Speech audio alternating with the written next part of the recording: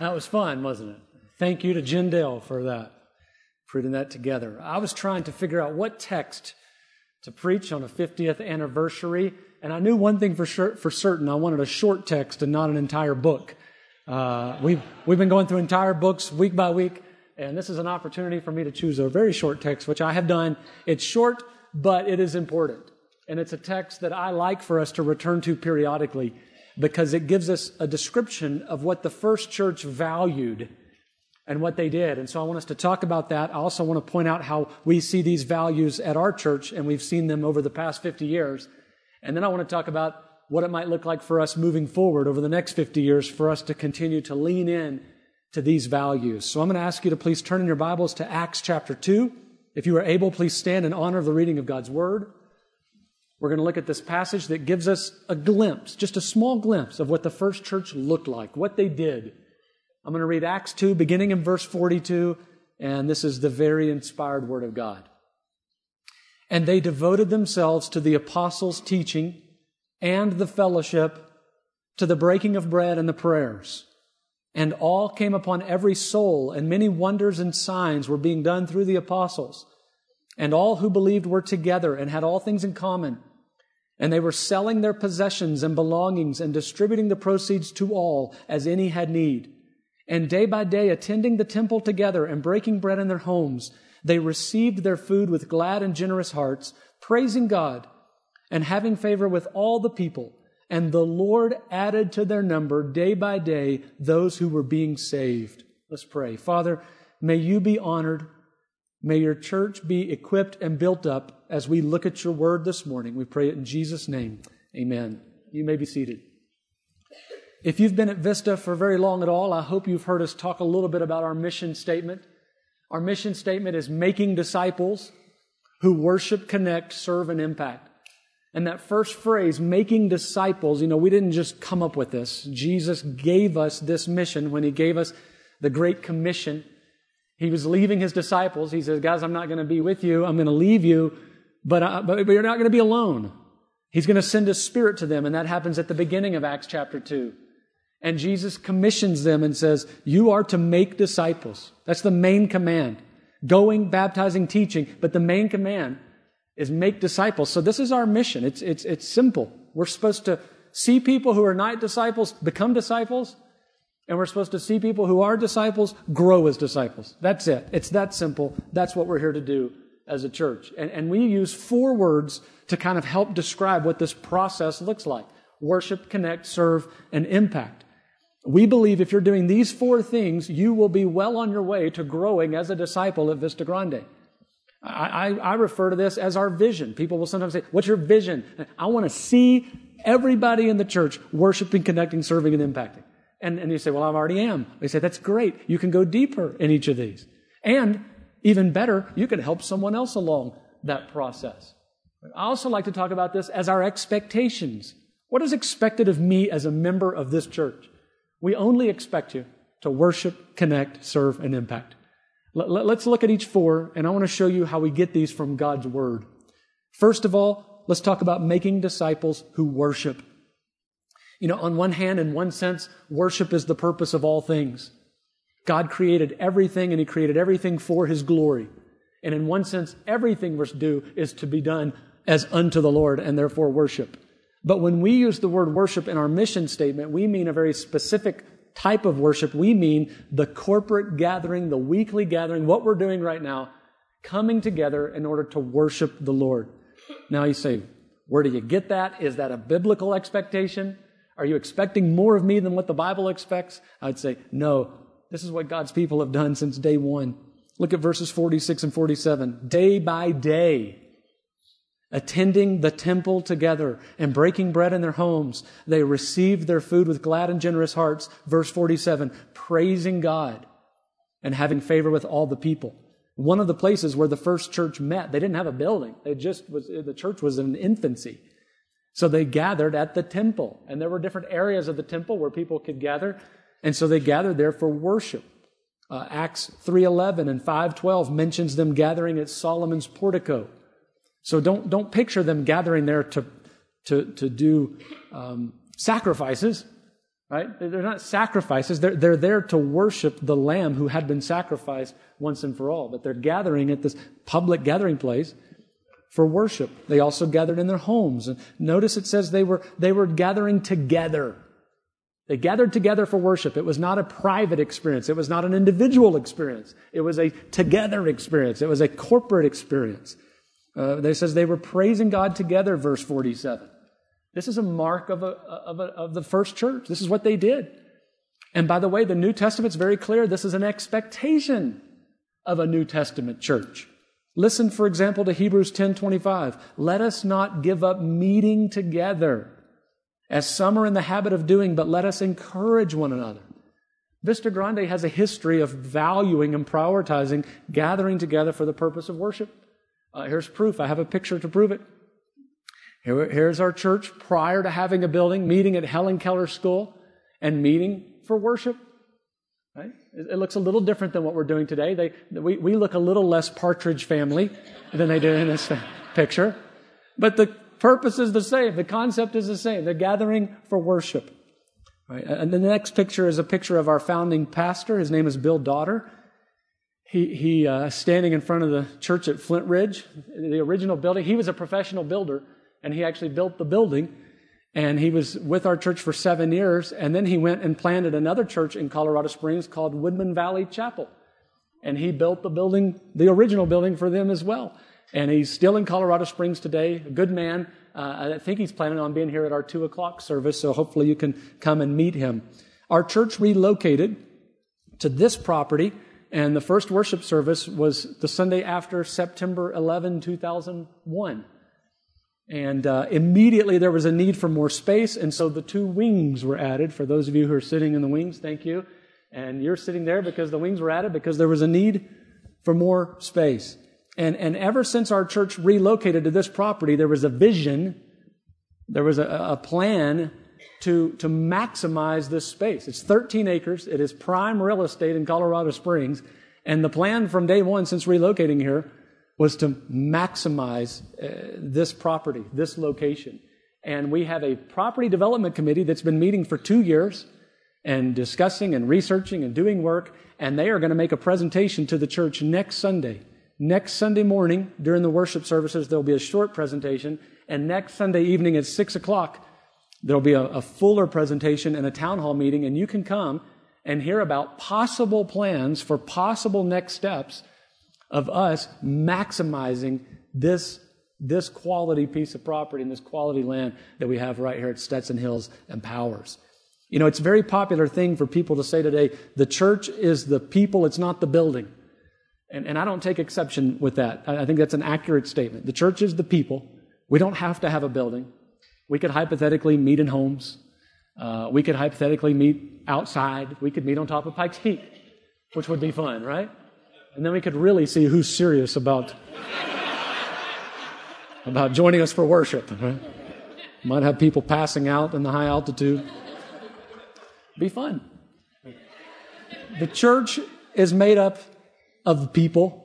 It's not the architecture, it's not the building, but the building it is special. There's something special about the building. It's not sacred. You don't have to have one. But when you look at church history, churches historically have developed, and there's a place where they meet. And that place kind of becomes a part of their identity, and there's something special about that place. And by the way, isn't that the way we do things in life? Like things that are special to us, we have a home, and we invest in it, and we want to make it special and decorate it, and this is our home. This is where we live, and this is where we go to school, and this is where we go to work. Wouldn't it make sense that we would have a place where we gather for worship, and we have that, and we're grateful for it. But the church is not primarily the structure, the architecture. It is the people, and it's not just the people, it's also what we do when we gather as a church. And I want us to consider, what did the first church do when they gathered for worship? Look at verse 42. And they devoted themselves to the apostles' teaching. When the first church gathered, they dedicated themselves. They devoted themselves to the teaching of the apostles. Now, what is that? What did the apostles teach? And the answer is the apostles taught what Jesus taught. Jesus taught the apostles. They turned around and taught the church. So if you want to know what the apostles taught, go read the Gospels and you'll see what Jesus taught the apostles. And then read the New Testament letters and you'll see what the apostles taught the churches when they wrote to them. That's the apostolic teaching. It's the teaching that we have in the New Testament. And this church was defined by this. This is who they were. They were the people who devoted themselves to the apostolic teaching. This is what unified them. This, by the way, is how they started in the first place. Look at Acts 2, verse 41. So those who received his word were baptized, and there were added that day about 3,000 souls. So who were these people gathered for worship in the first century church? They were those who received his word. What word? Well, you look at the text prior to the text we're looking at, it's Peter's sermon. Peter, the apostle, preaches a sermon about Jesus Christ, the resurrected Christ, and the people heard it. They heard the word, they heard the gospel, they heard the good news, and they responded. They responded with repentance and faith and baptism. And that's how the first church formed. It was the people who simply heard the preaching and responded with faith. And they came together. And what did they do when they came together? Did they do something other than the apostolic teaching? No. They kept devoting themselves to the same word that drew them together in the first place. So their worship was centered around the word. It was word-centered worship.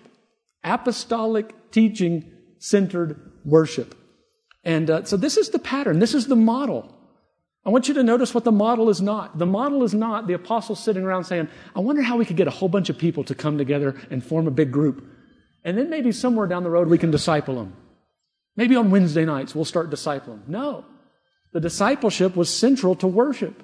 The word was central to worship. This is what the first century church looks like. Word-centered worship. And I'm grateful to be a part of a church that values this and has valued this historically. And one story that I think illustrates this, when this church building was built and the studs were still exposed, the church members were encouraged to come and write Bible verses on the studs. So there's Bible verses written all over the studs, all over this property. And the pastor, Bobby Holt, I'm told, came up to one of the studs back here and wrote 2 Timothy 4:2, preach the word. And it's just an illustration that this church values preaching the word. This church values expository preaching. And this is a value and a distinctive of this church that, as long as I'm here, I plan to continue to lean into this and continue to make this a value of our church. Because my main concern is this. What does the Bible say we're supposed to be doing? Let's just focus on that. Let's just do what the Bible tells us we're supposed to do. And let's try to do that really well.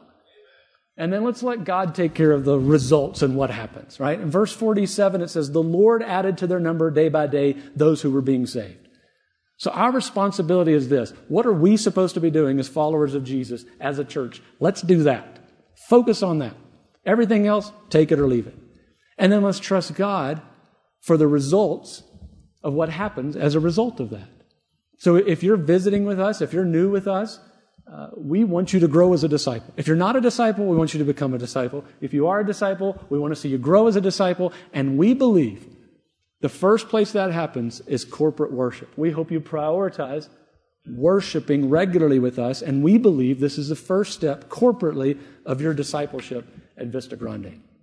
Second, let's talk about making disciples who connect. Look at verse 42. It says, they devoted themselves to the apostles' teaching and the fellowship.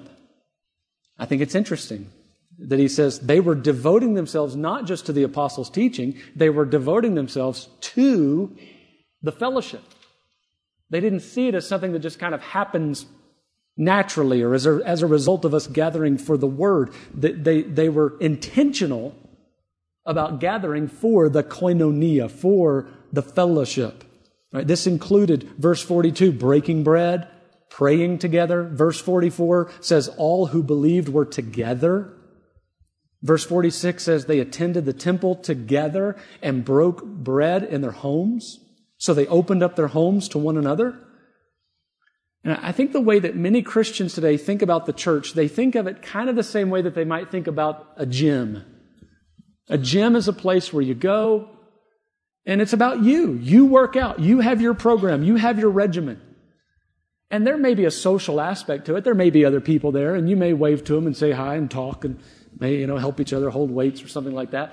But the gym is there for you. You go for you. You're there to get stronger. You're there to get faster. You're there to get healthier. And hypothetically, you could remove all the people from the gym, and you could still go and accomplish what you're trying to accomplish by going to the gym, because it's about you. And I think a lot of people think of the church like that. It's a place where I go, where I grow close to God, where I worship God, where I kind of follow the programs that I need to follow. I choose which Bible study. I choose which Sunday school. I go to worship insofar as it benefits me. And the people, there's people there, and I'm glad they're there, and they're friendly, and I say hi, and we wave, and how are you doing? But you could hypothetically get rid of all the people, which, by the way, church might be a lot easier if it wasn't for all the people, right? And then I could just accomplish my little program, my little regimen that I have, so I can become more spiritual, so I can be closer to God. It's about you. That's the way a lot of Christians think. And sometimes even Christians who are involved in a ministry. It becomes all about them and God and their ministry. And they're all about their ministry. If you don't come to my ministry, you're not really involved. And they're so single vision minded on just their thing. It's about me, God, my ministry. The rest of you, I can take you or leave you. Who cares?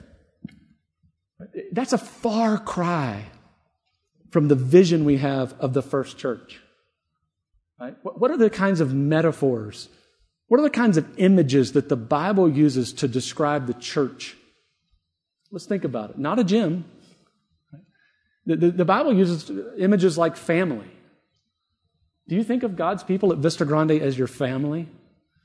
Do you look around the room at the people who are around you and say, I'm glad they're here, but they could hypothetically not be here and I can still do my thing? Or do you look over there and say, that's my mom, that's my dad, that's my brother, that's my sister, that's my grandmother? So it's the picture of a family. That's the picture of a New Testament church. It's not about just me and God and me doing whatever program benefits me. It's about me belonging to something much bigger than myself. Another image that's used is the image of a body. A body that has these different parts, legs and hands. And what's the point? You need all the parts of the body, and they're unified.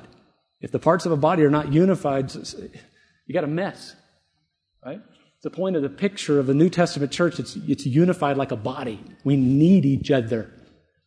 Another image that's used is the image of a building.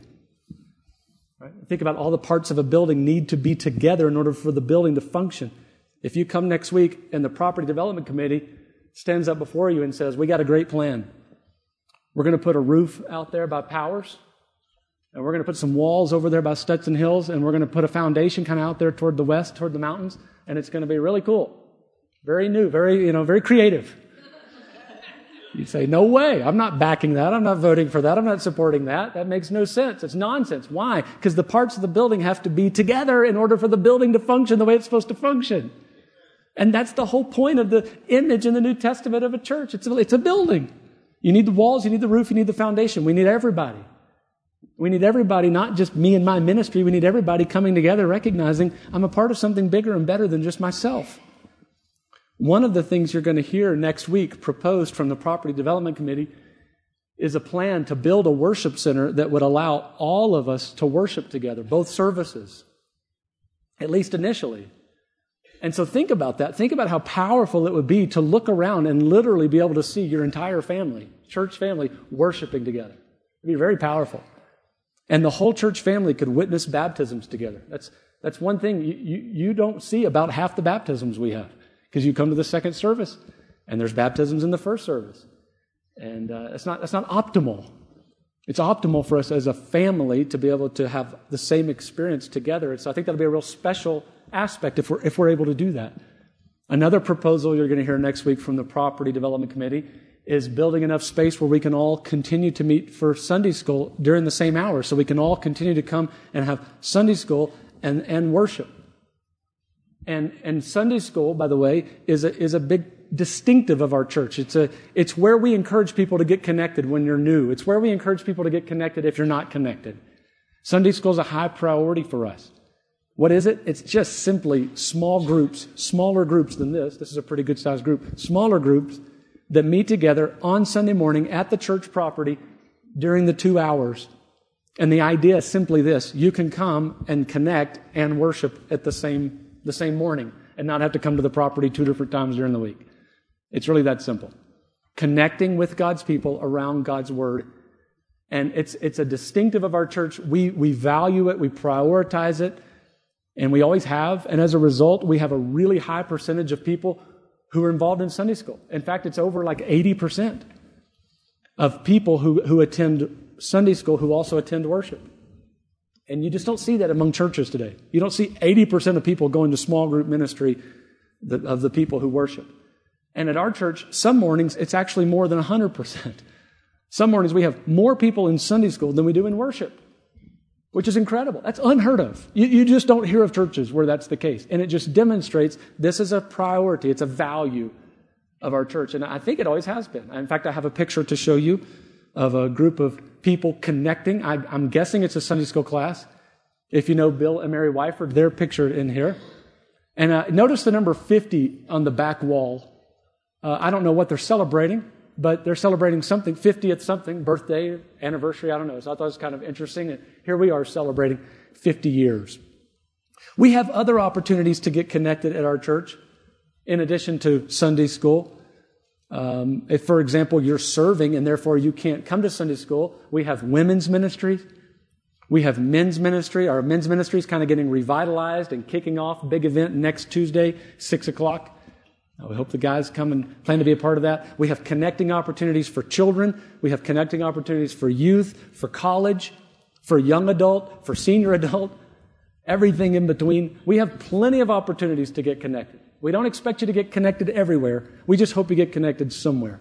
So there's some group of people who knows you. They know your name. You know them. You know their name. They're praying for you. You're praying for them. And you're coming together around God's Word regularly. That's our hope. That's our expectation. We don't think it's extra biblical. We think it's very biblical. It's a picture of the New Testament church. You get connected where there's fellowship. And this brings us to talk thirdly about making disciples who serve. The way that we use the word serve in our mission statement, we specifically mean serving God's people at Vista Grande Baptist Church. You may say, well, I'm serving people outside of the church. And we would say, that's wonderful. We're so glad. Keep doing it. But we are using this word serve in a very technical, specific way. We mean serving God's people at Vista Grande Baptist Church. And you may say, wait a minute. Is that a real, true biblical expectation, or is that extra biblical? And I would say, I believe it's very biblical. Let me show you. Look at verses 44 and 45 there, Acts 2. And all who believed were together and had all things in common, and they were selling their possessions and belongings and distributing the proceeds to all as any had need. When they saw a need in their church family, they took care of it. They were a family. When it says all, it doesn't mean all the world. When they saw a need, they met all the needs within the church family. They were willing to sell their stuff in order to have money to meet the needs of each other. And I want to point out, we don't get the sense that here that they were required to do this. It's not like if you want to be a member of our church, you have to go sell all your stuff. That's not a requirement. And I also want to point out, it's not communism. It's not the government saying we're going to take all your stuff and figure out who to give it to. It was the church voluntarily just saying, we're a family and we want to treat each other like family. So if there's a need, I'm willing to sell what I need to sell to help you meet your need. They just treated each other like family. Now, it's certainly what they did. Is it an expectation? Is it a New Testament teaching? Is it a New Testament requirement? You tell me. Listen to 1 Peter 4:10. You tell me. As each has received a gift, use it to serve one another as good stewards of God's varied grace. I'd say it's a biblical expectation. You've been given a gift to use to serve one another, each other, your brothers and your sisters that you're sitting around. And our church historically has valued this and done this. Our church has valued serving one another. And I have a couple pictures to illustrate this. This first picture is a committee that was put together called Building for Tomorrow. From 1980, they were trying to figure out how to make some updates in the building at Flint Ridge. You'll see pictured here Gay Killinger in the middle, the back row, not quite yet ready. And you'll see Gary Christopherson, second pastor, upper right-hand corner. You'll also see Judy Wolford and Pam Coover on the front row. The next picture is a picture I really like. This is a picture from 1973, the very first Vacation Bible School, before there was a building. And I love the style of the clothing. I love the cars. And also Pikes Peak pictured in the background, right? If you could see that. So our church has historically valued serving. What does it look like for us to serve today? What does it look like for you to serve today? First of all, I want to be really clear. We don't expect you to serve in every area. You can't, by the way. It's impossible. I can't. And if you're feeling burdened and overloaded with serving too much, come talk to us. We want to help free you up. We don't want to burden people. We don't want to burn people out. It's the last thing we want to do is burn people out. If you say, you just don't understand, I'm so busy, I'm not sure I can do all these things you're talking about. Worship, connect, serve. Here would be my encouragement to you. If you just don't have the bandwidth, then get connected in some group. Sunday school, you're already here for worship, I assume. Come to Sunday school, and while you're in Sunday school, just listen to the needs. Open your eyes, open your ears, and just listen to the needs. Somebody's having surgery. Maybe you can help with meals. Somebody asked for prayer requests. I can pray for that. And you just serve the needs that you're able to. Just, I can do that. I'm able to do that. And then you're doing all three things. You're worshiping, you're connecting, you're serving, and all on Sunday morning. And if our church did that, if every single one of us just opened our ears and our eyes and just met needs that we see around us, that would go a long way as a church. It would be incredible. If everybody had a heart that said, I'm here to serve you. I'm not here for me and my workout. I'm here for you. How can I serve you? That's New Testament Christianity.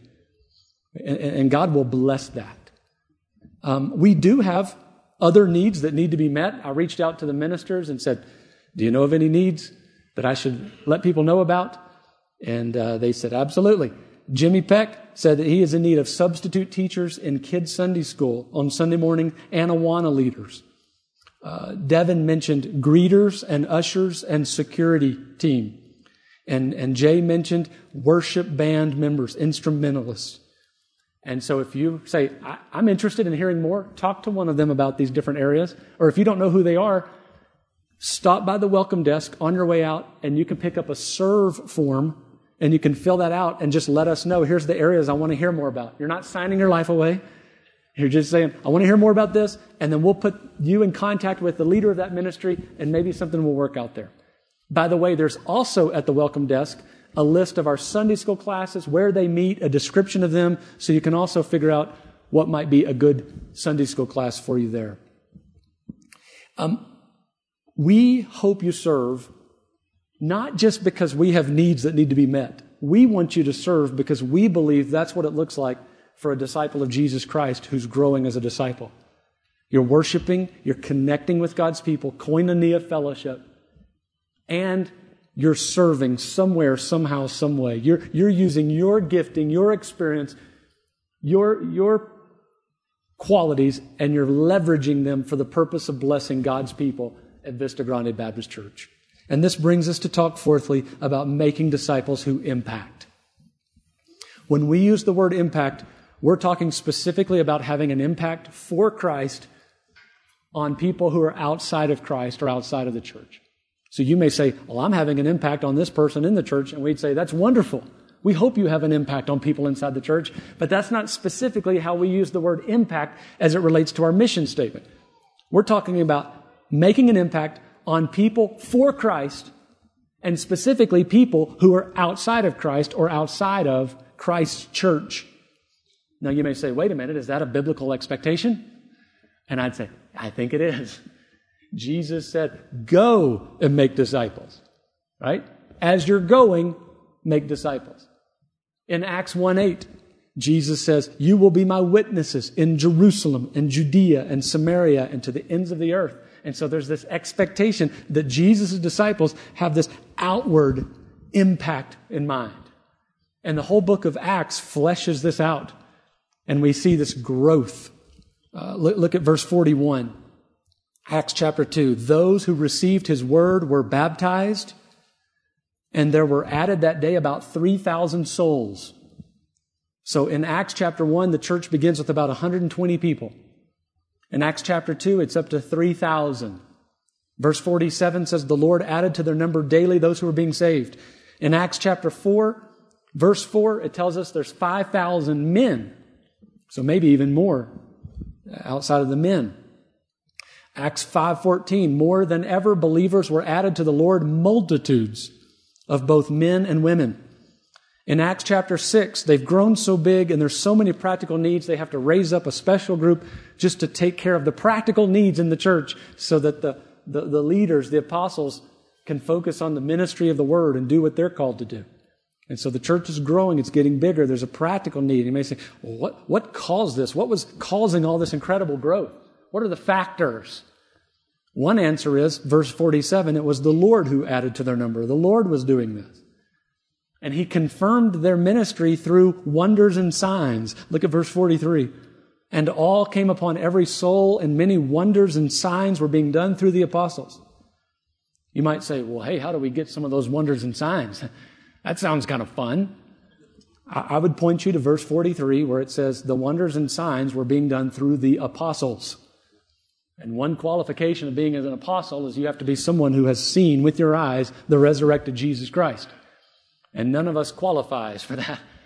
And if anybody ever tells you he's an apostle, my recommendation is run as fast as you can. Here's the point. The growth is explained by God. God provides the growth, and He provides the growth while the church was being faithful. They were being faithful to do what they were supposed to do, and God blessed it, and He grew it. They were faithful to the apostolic teaching. They were faithful to meet together regularly, open their homes. They were faithful to meet each other's needs.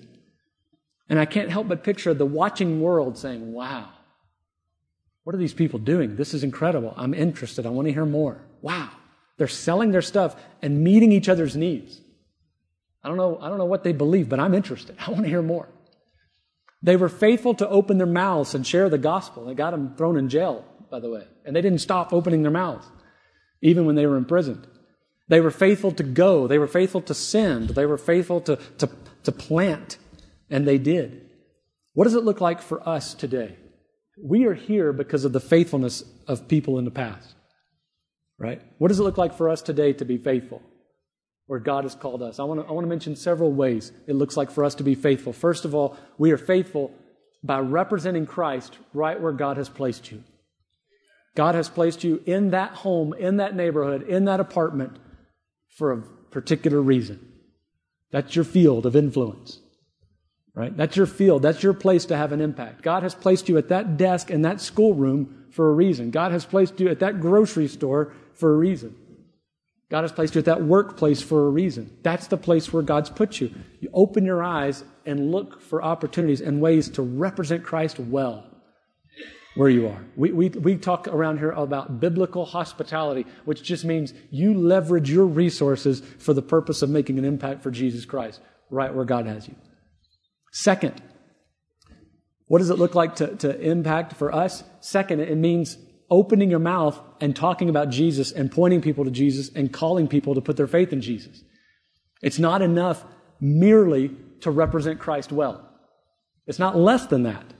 It's not less than representing Christ well, but it's got to be more. What I'm describing is personal evangelism.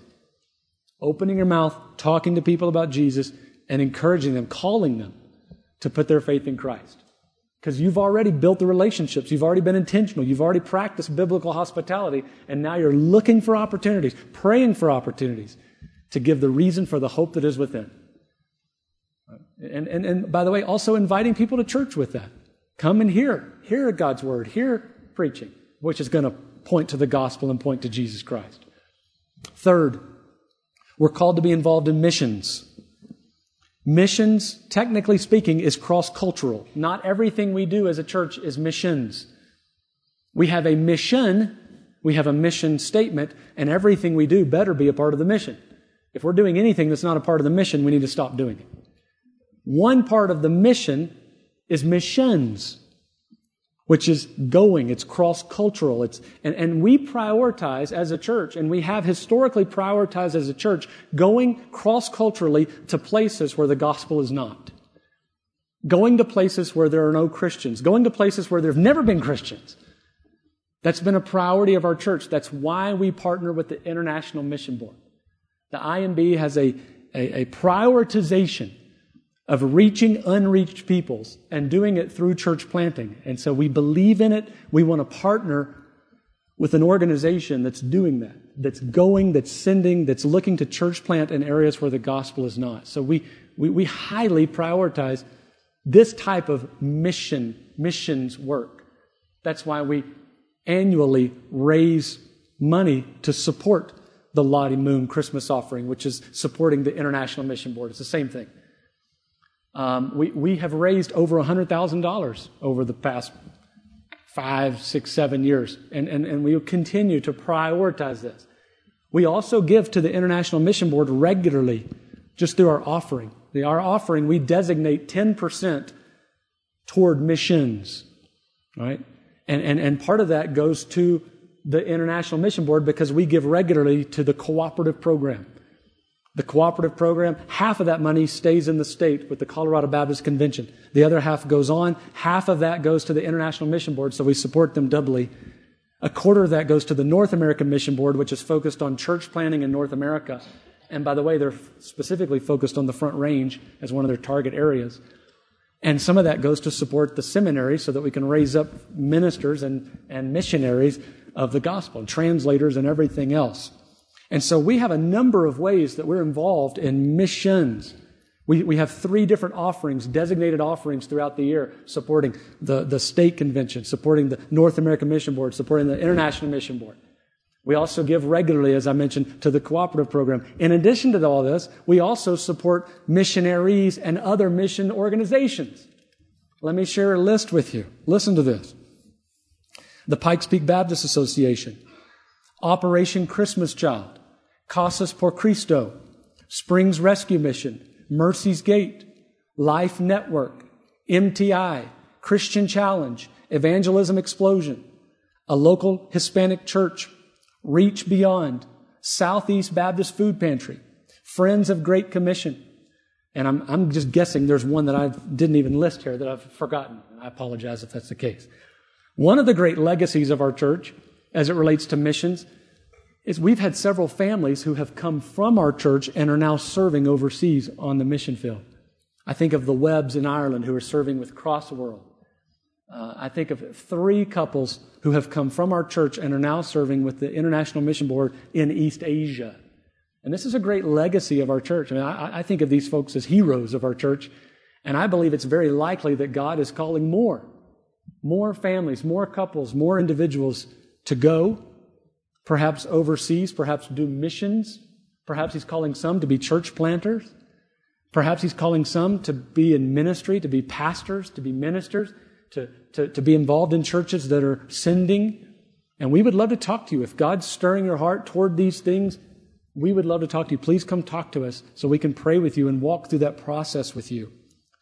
Impact is the last of the 4 for a reason. We gather together to worship, to connect, to serve in order to part, in order to leave this campus, in order to go have an impact.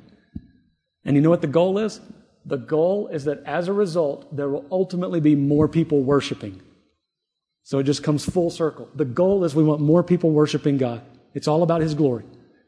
So we gather to worship, connect, serve in order to part here and leave, in order to make an impact where God has you. So you're impacting, you're encouraging and supporting others who are impacting, perhaps going on mission trips. By the way, we go on lots of mission trips. I've been on a couple different mission trips just encouraging our missionaries. We have a group that's going to Mexico to build houses over spring break coming up in a couple of weeks. So we're involved in missions in a lot of ways, a lot more than just the 10% designated amount. And we want to keep leaning into this. And we are seeing fruit from the ministry. We've seen 181 people baptized at our church over the past 7 years, which averages out to 26 a year, which was impacted very negatively during the COVID years. Our numbers went way down. Everybody's numbers went way down during COVID in terms of baptisms. But historically, we are seeing people come to Christ. We're having conversations with people. We're seeing them come to Christ. We are seeing people get baptized. We are seeing people grow as disciples. And the Lord is blessing it. And we want to keep leaning into this because it's easy to become kind of complacent. You know, churches in their infancy oftentimes have a lot of dynamism and passion and excitement. And over time, it can kind of slow down and it can kind of wane and they can kind of lose their excitement and they can kind of lose the passion and lose sight of the mission. And interestingly, this church in Jerusalem is going to need financial help from churches it plants. So the church plants are going to have to send back money to this church that's more developed and more mature in a sense. And it's good for us as we celebrate 50 years to look in the mirror and make sure we're not becoming complacent. Because we can get to a point where we just kind of manage. We got a good thing going. We got all these things going. Let's just manage it. Right? Just keep people happy. A lot of people doing a lot of things. Let's just keep everybody happy. And we can sort of forget we're here for a mission. We're here for a purpose. And we can lose the power to be described as a church with glad and generous hearts. Right? We have to be reminded sometimes of a passion of an early first church. Early churches in their infancy have a certain, excitement about them. And we have to rekindle that sometimes. And early churches tend to have a simplified, drilled-in vision of what the mission is. It's a simple mission. Make disciples. It's so simple. And over time, we can complicate it.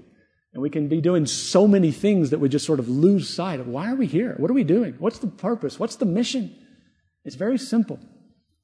It's make disciples who worship, connect, serve, and impact. And I think the best and the healthiest way to motivate God's people to be reminded of this is not necessarily walking around twisting arms, not necessarily walking around raising our voice, yelling at people. You better start making an impact. Right? That's not going to make a very good impact. Right? The best motivation is just remind ourselves, who are we? What are we doing here? Right? How did we get here? How did this first church get here? Who were they? They were simply the people who heard the good news about Jesus Christ and they responded with faith and they joined together for worship. And they believed that Jesus had came and Jesus died and Jesus rose again. They believed that Jesus served them. They had been served by Jesus in His life, His death, and His resurrection. They had been impacted by Jesus. He was, in a sense, the first missionary who left his home and came to serve and impact them. And of course, He didn't stay dead. If He stayed dead, there would be no church. There would be no first church if Jesus remained dead. And there would be no Vista Grande Baptist Church if Jesus remained dead. But 3 days later, He rose again, and He's alive today, and He's reigning as the King over the cosmos. And what He's doing, what is He up to? What is He doing? He is advancing His kingdom throughout the world, and He's doing it through His church. Wow. Who are we? We are simply the people who heard this good news somewhere along the way, and we responded with faith and repentance and baptism, and we joined together, Christ's body, and that's who we are. We are Christ's church, and we are the people who believe that Jesus is reigning at the right hand of God right now, and He will accomplish His mission, and we believe He'll do it through us. And we are here to gather together to worship the risen King, to connect, to be devoted to the fellowship with one another, to serve one another, ultimately to leave here to make an impact for Christ so that more people worship in the long term. So many things can derail us from the mission. We can get discouraged, for example. We can look at the news and say, oh my goodness, the world seems to be coming apart at the seams. The culture seems to be coming apart at the seams. And everybody seems just angry and mad and bitter about everything. And we can say, maybe we ought to retreat out of this world. Maybe we ought to just kind of retreat a little bit and just manage. And just keep everybody happy and do what we do and just manage. Because my goodness, it's a nasty world. Do we really think we can accomplish this mission of making Jesus known as the King in this world, in this culture, so that people are bowing their knees and confessing that Jesus is Lord? Can we do this? And the answer is no, we can't. But God can, and God will, and He'll do it through us. If we walk by faith and not by sight. If we walk by faith, trusting that we are the people who were once dead but have been made alive because we heard the good news and we are in Christ. If we will walk by faith, trusting we are the church, we are His bride, and the gates of hell will not prevail against Him as Jesus promised. And if we walk by faith, trusting God will accomplish His mission. He will accomplish His mission. And He's willing to do it through us. And He will do it through us. If we will just walk by faith and not by sight. By faith this mountain shall be moved, and the power of the gospel shall prevail. For we know in Christ all things are possible to those who call upon His name. So let's call upon His name.